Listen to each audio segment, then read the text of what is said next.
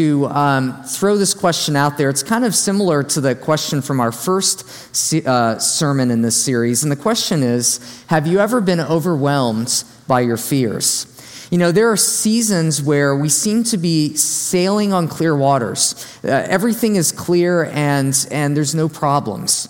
But then there are seasons when storm clouds move in quickly and we feel overcome by the fears that surround us. We lose sight of the perfect love that casts out fear. We become overwhelmed and let those fears surround us.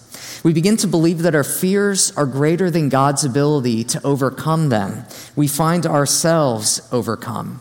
And so this week I came across a great illustration of what that looks like.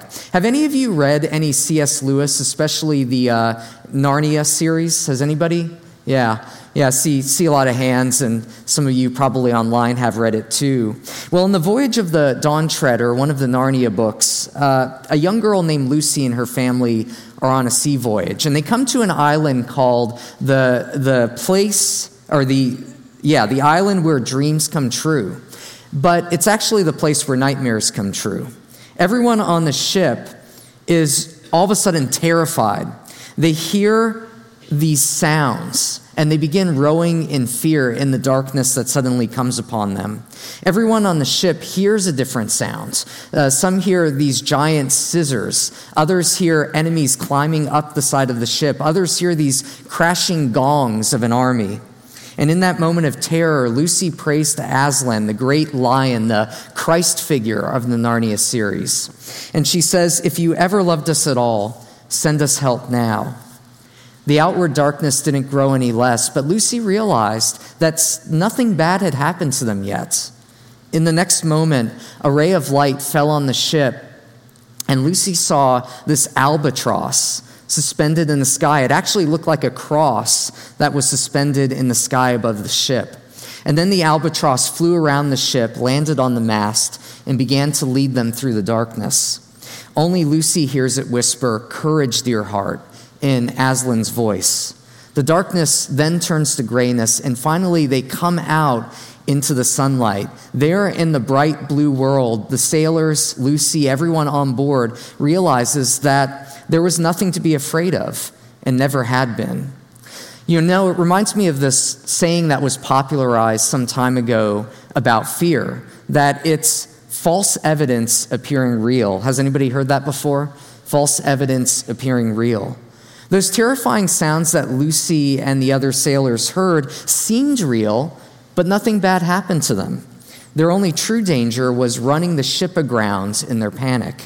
When the darkness gave way, they realized their fears were unfounded, that the fears that nearly overwhelmed them were only false evidence appearing real. As the Jesus of the Narnia series, Aslan sends an albatross to teach the people on that ship an important lesson. And it's the same lesson I believe we've been learning over the last 5 weeks, which is found in 1 John 4:18. And that reads, "There is no fear in love, but," let's say this together, "perfect love casts out fear. Whoever fears has not been perfected in love."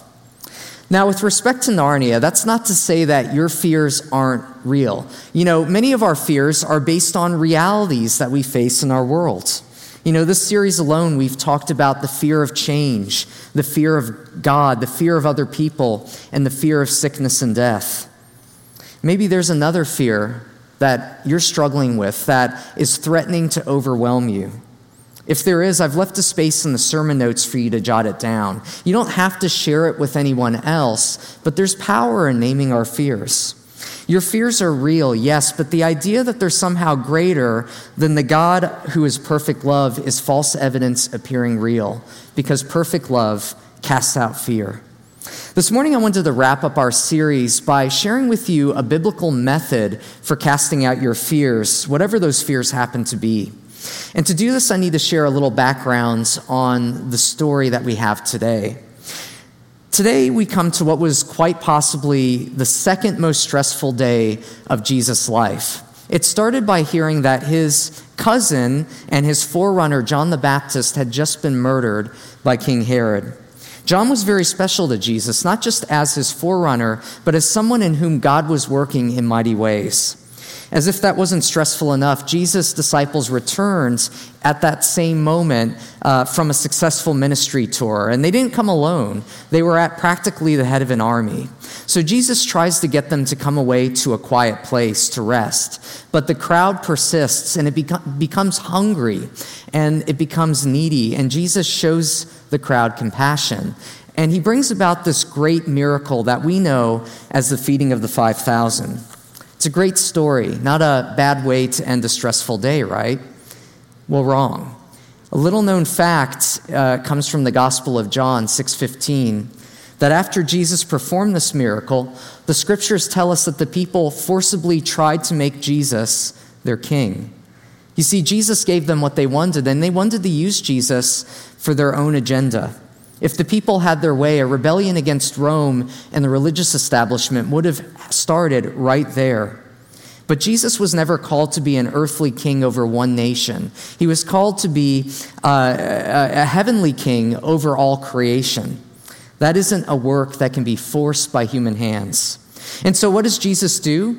He sends his disciples across a lake, and he tells the crowd to clear out and go home. Now put yourself in the disciples' sandals for a minute. When they came back from their ministry tour, they were excited, but they were also exhausted mentally and physically. When they heard John the Baptist had been put to death, they likely experienced this perfect cocktail of the fears that we've talked about during this series. They experienced the fear of others, namely Herod, and they experienced the fear of death, realizing that what happened to John could easily happen to them as well. The death of John also marked a great change. You and I know that any change in our lives can provoke fear in us. And finally, they likely experienced the fear of God in their confusion and their grief over why this all happened in the first place. Then this great need of the crowd comes before them. They're exhausted emotionally, physically. They're overcome by their fears. They're unable to serve, and they come to the end of themselves. Now just think about the storms Jesus faced in this one day. A storm of grief over the loss of John the Baptist. A storm of ambition now that the disciples had returned from a successful ministry tour. A storm of great need as the crowds grew hungry and there was not enough food to go around. And a storm of unmet expectations when the people eyed Jesus with the intention of putting him at the head of an army. When it rains, it pours, right? Maybe we've all had days kind of like this. Storms are certain in our lives, and if Jesus experienced them, guess what? We're going to experience them too. So how can we cast out our fears in the midst of all these storms? This morning I want to share a biblical method for casting out your fears that emerges from the events immediately following everything that we just talked about. The first way to cast out your fears is to prioritize prayer every day. Jesus is now alone, and here's what he does in response to the fears of his disciples and his stress that he is experiencing. We find it in Matthew 14, verse 22. Immediately after this, Jesus insisted that his disciples get back into the boat and cross to the other side of the lake while he sent the people home. After sending them home, he went up into the hills by himself to pray. Night fell while he was there alone. Church family, we see Jesus model a rhythm of prayer throughout his life. He didn't just pray in public, but he also took the time to get away and to pray in private as well. Prayer nurtures our relationship with God. It builds our confidence and helps us to see that the Father is at work in the midst of our fears. Lucy prayed to Aslan, and he responded by guiding them to a place where they discovered their fears were unfounded. Prayer is the place where the voice of God whispers, "Don't be afraid." We need to hear this, to be reminded that it isn't just good advice, but the command behind every command. It challenges us to live out the gospel life much like Jesus. At another time, the disciples asked Jesus, "Teach us how to pray." This is one of the most important questions that there is. Often we pray because we're desperate. We want to see God do something in our lives or in the lives of the people that we love. And though intercession is part of the Lord's Prayer, it's not the first part, and it's certainly not the most important part. No, the first part is adoration of our Heavenly Father. This means recognizing who God is and that God is worthy of our praise. That's the definition of worship. It means ascribing worth to the object of our worship. It means confessing that if God simply gave us Jesus and nothing else, that it would be enough. Prayer involves asking for things, yes, but it also is grounded in a relationship with the Father that often goes beyond words. Prayer can be silent. Prayer can be song. Prayer can be spoken word. But prayer is always a form of worship that invites the perfect love of God to cast out our fears. Jesus didn't just pray when times were tough. He didn't just pray because this was the second most stressful day of his life. He prayed every day. If you don't have a daily practice of prayer, then you'll be overcome by your fears and disconnected from the perfect love that casts them all out. Prayer is sustaining and empowering. Without it, you'll be overcome. And that leads to the second way to cast out your fears, and that's this: to prepare for heavy waves. As Jesus is praying, the disciples find themselves in a literal storm as they row across the Sea of Galilee. We see this in verse 24. Meanwhile, the disciples were in trouble far away from the land, for a strong wind had risen, and they were fighting heavy waves. Now, the Sea of Galilee is 13 miles north to south and 7 miles east to west. It's as much as 686 feet below sea level. And what this means is that as strong winds develop, they swoop down the high elevation into the bowl of the Sea of Galilee, and they quickly will cause a storm. Well, you might be wondering, weren't some of the disciples fishermen? Shouldn't they have known better?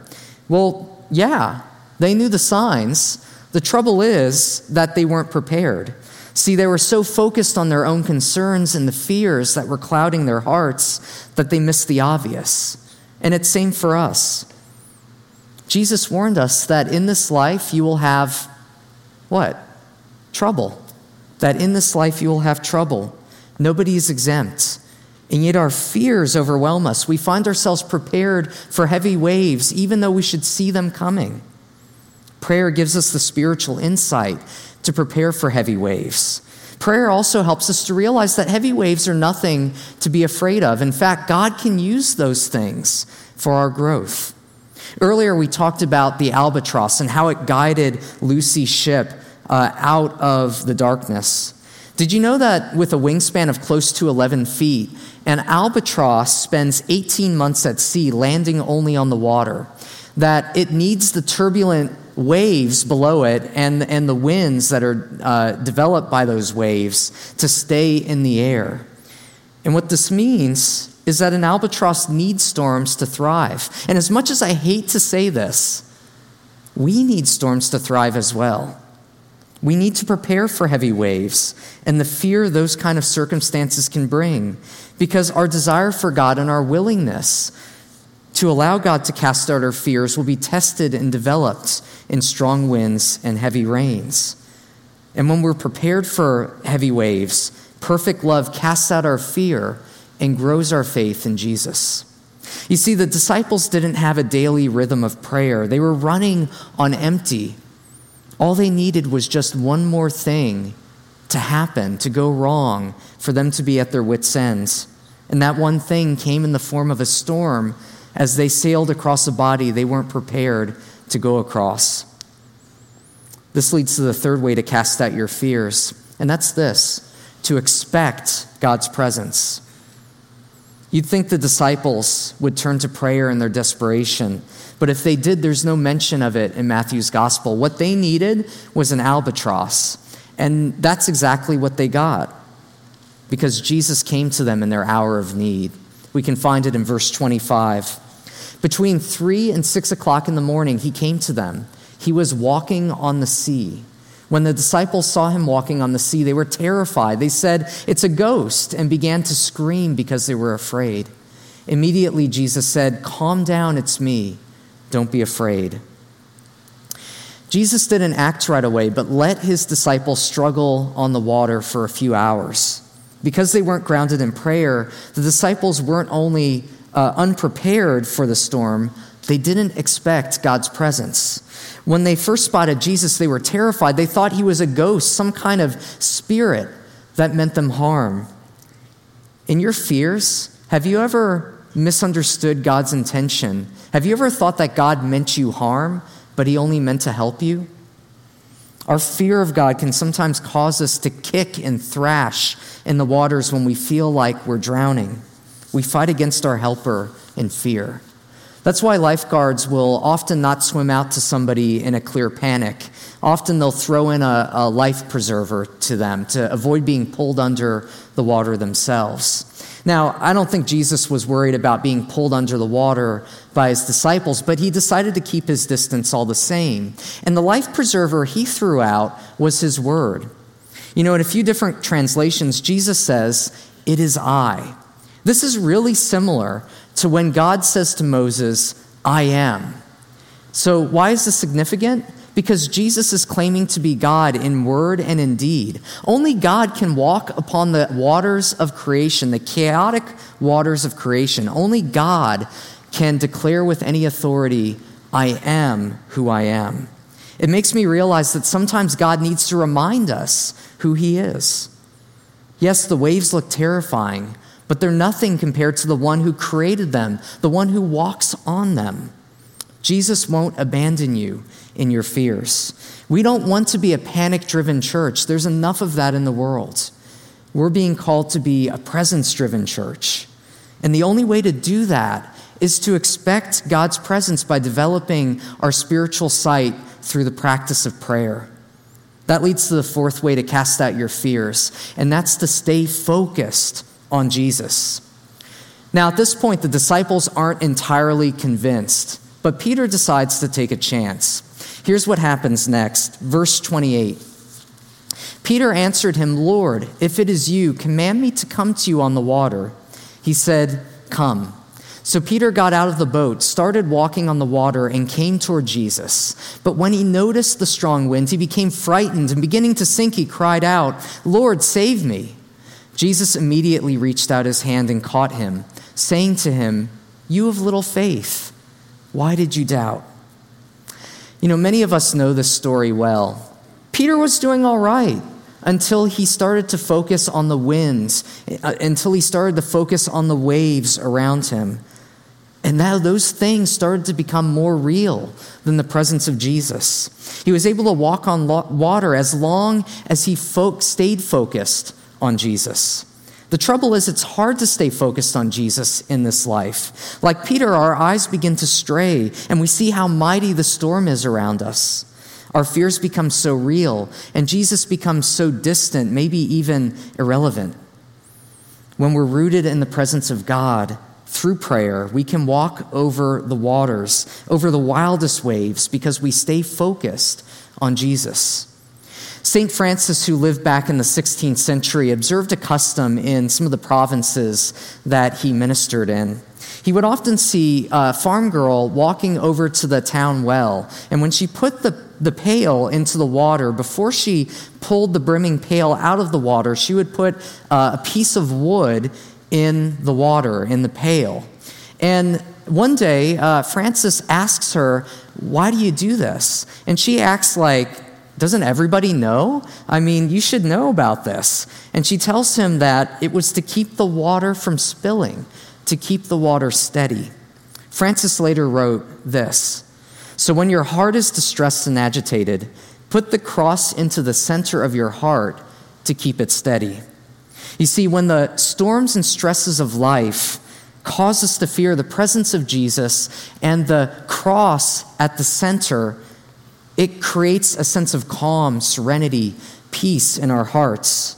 To cast out your fears in perfect love, you need to stay focused on Jesus, and you might just be surprised to find yourself walking on water. And that leads to the fifth way to cast out your fears, and that's to worship Jesus as Lord. Not just to worship Jesus, but to worship Jesus as Lord. Let me explain what I mean. Verse 32. And when they climbed into the boat, the wind died down. Then those who were in the boat worshiped him, saying, "Truly you are the Son of God." As soon as Jesus stepped into the boat, the winds died down, the storm went away. Now Jesus was more real than the storm around them. Their fear subsided.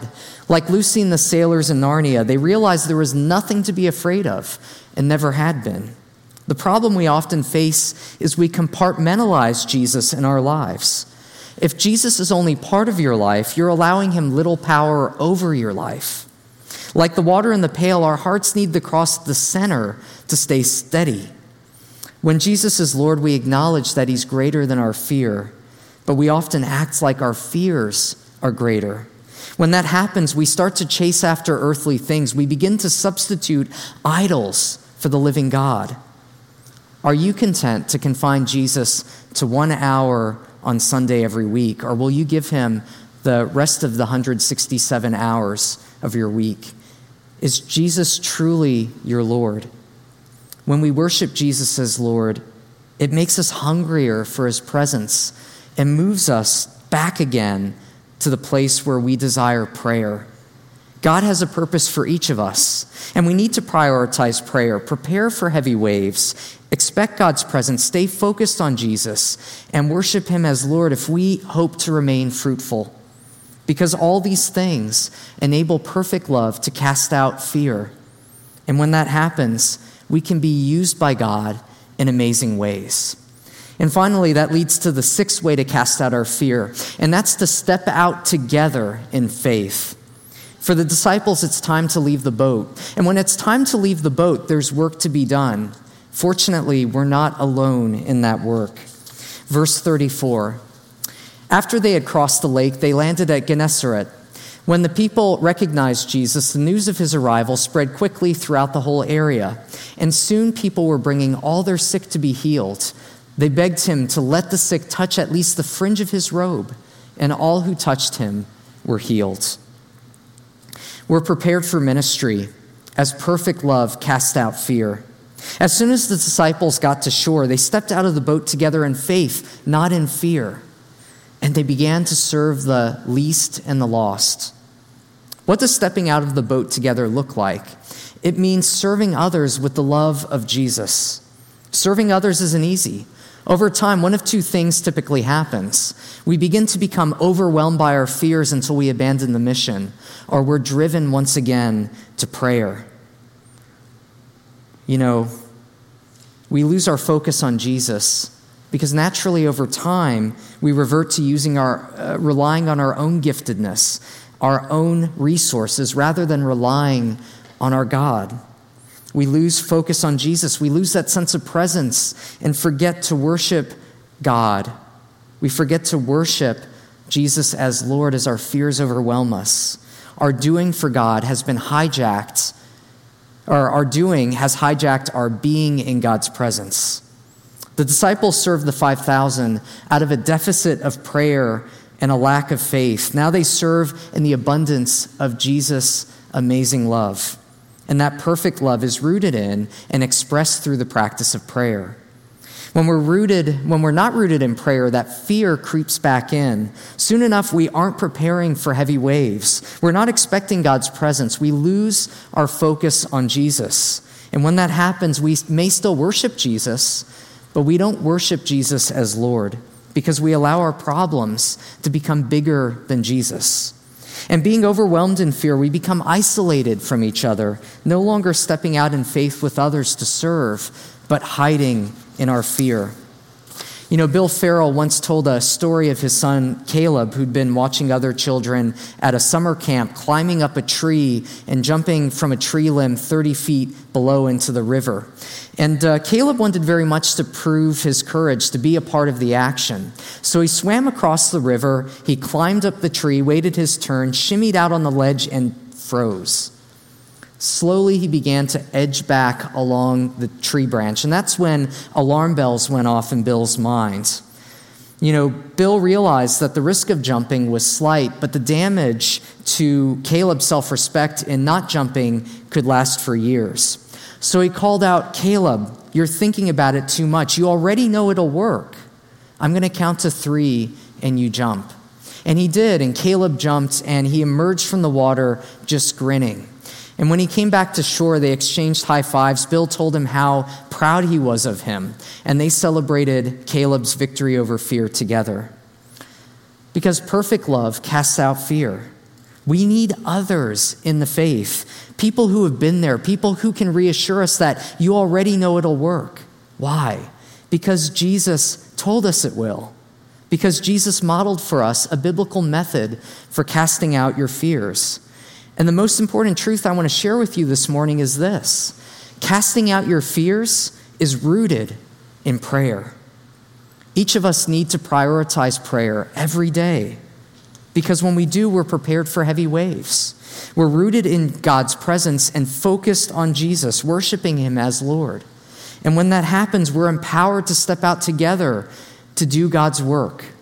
This is what it means to be the church. But we can't be the church of Jesus Christ if we're not rooted in prayer. So family, how do we pray? Earlier I mentioned that Jesus was asked by his disciples the exact same question. How do we pray? Teach us how to pray. Well, Jesus answered with what we call the Lord's Prayer. And though it isn't quite in the same order, the famous Acts model of prayer follows a slightly different pattern, but it has all the same elements. Acts stands for adoration, confession, thanksgiving, and supplication. I mentioned before that the most important part of prayer is adoration, recognizing God for who he is, that he's worthy of our praise. This establishes our prayer as a moment of worship set apart to lift up the name of Jesus. Then comes our confession, that we're sinners saved by grace, that there is nothing we can do to save ourselves, and that we desperately need Jesus in our lives. Confession puts us in a place for God to remove barriers that are in our lives, whether that's idols we're chasing, sins we've committed, our fears that threaten to overwhelm us. Thanksgiving is simply recognition for all God has done, that God has given us his Son for our salvation, and that God has given us everything else as well. And supplication comes last. These are the things that we ask God for. Too often we skip all these other things and we go directly to supplication, but that's only part of prayer. Powerful prayer is rooted in our confidence in who God is and what he's done, coupled with our confession that we desperately need Jesus. This is only one example. And throughout the centuries, many theologians, many people who have gone before us have come up with, have studied prayer, have practiced prayer, and have come up with different models that can be helpful.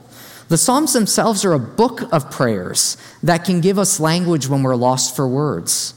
So many people have written about prayer, and there's no lack of direction out there.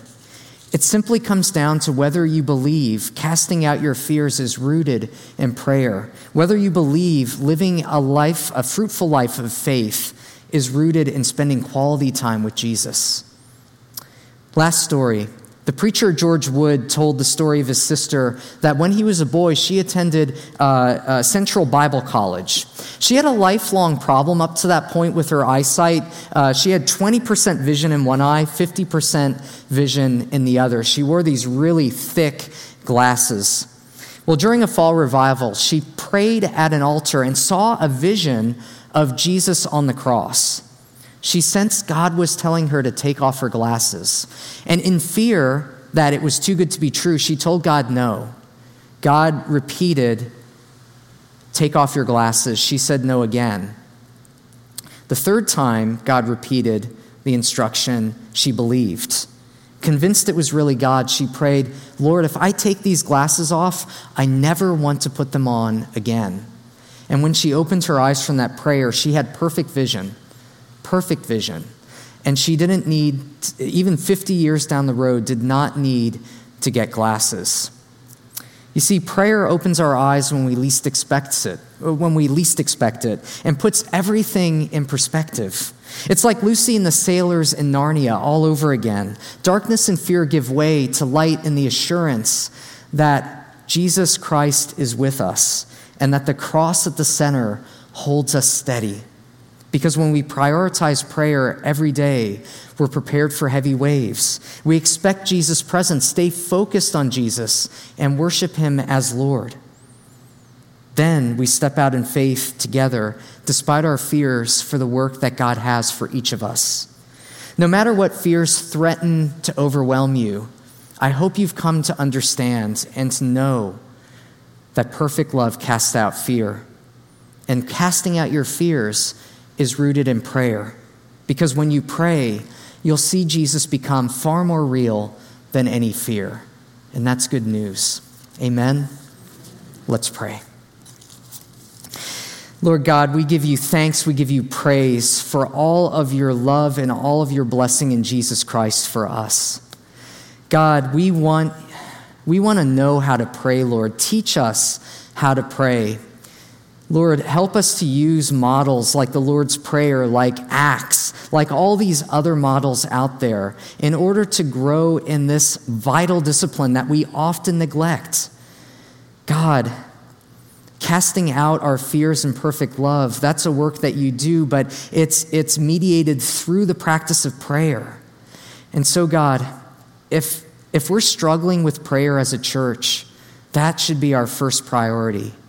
We should be focused on growing in this discipline, both individually and collectively. So God, give us a thirst for your presence. Give us that assurance that you're with us. Keep our eyes focused on you so that we don't sink beneath the crashing waves around us. Lord, your love, your presence are far more real than any fear, than any troubles, than any stresses that we have in our life right now. Help us to believe that in this moment, that we may have full confidence in the God of grace.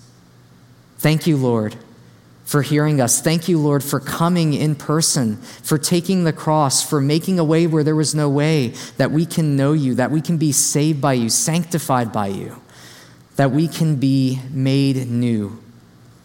So God, today, increase our thirst for your word, increase our thirst for your presence, and make us, Lord, a presence-driven church for your kingdom. We give you thanks, we give you praise, honor, and glory.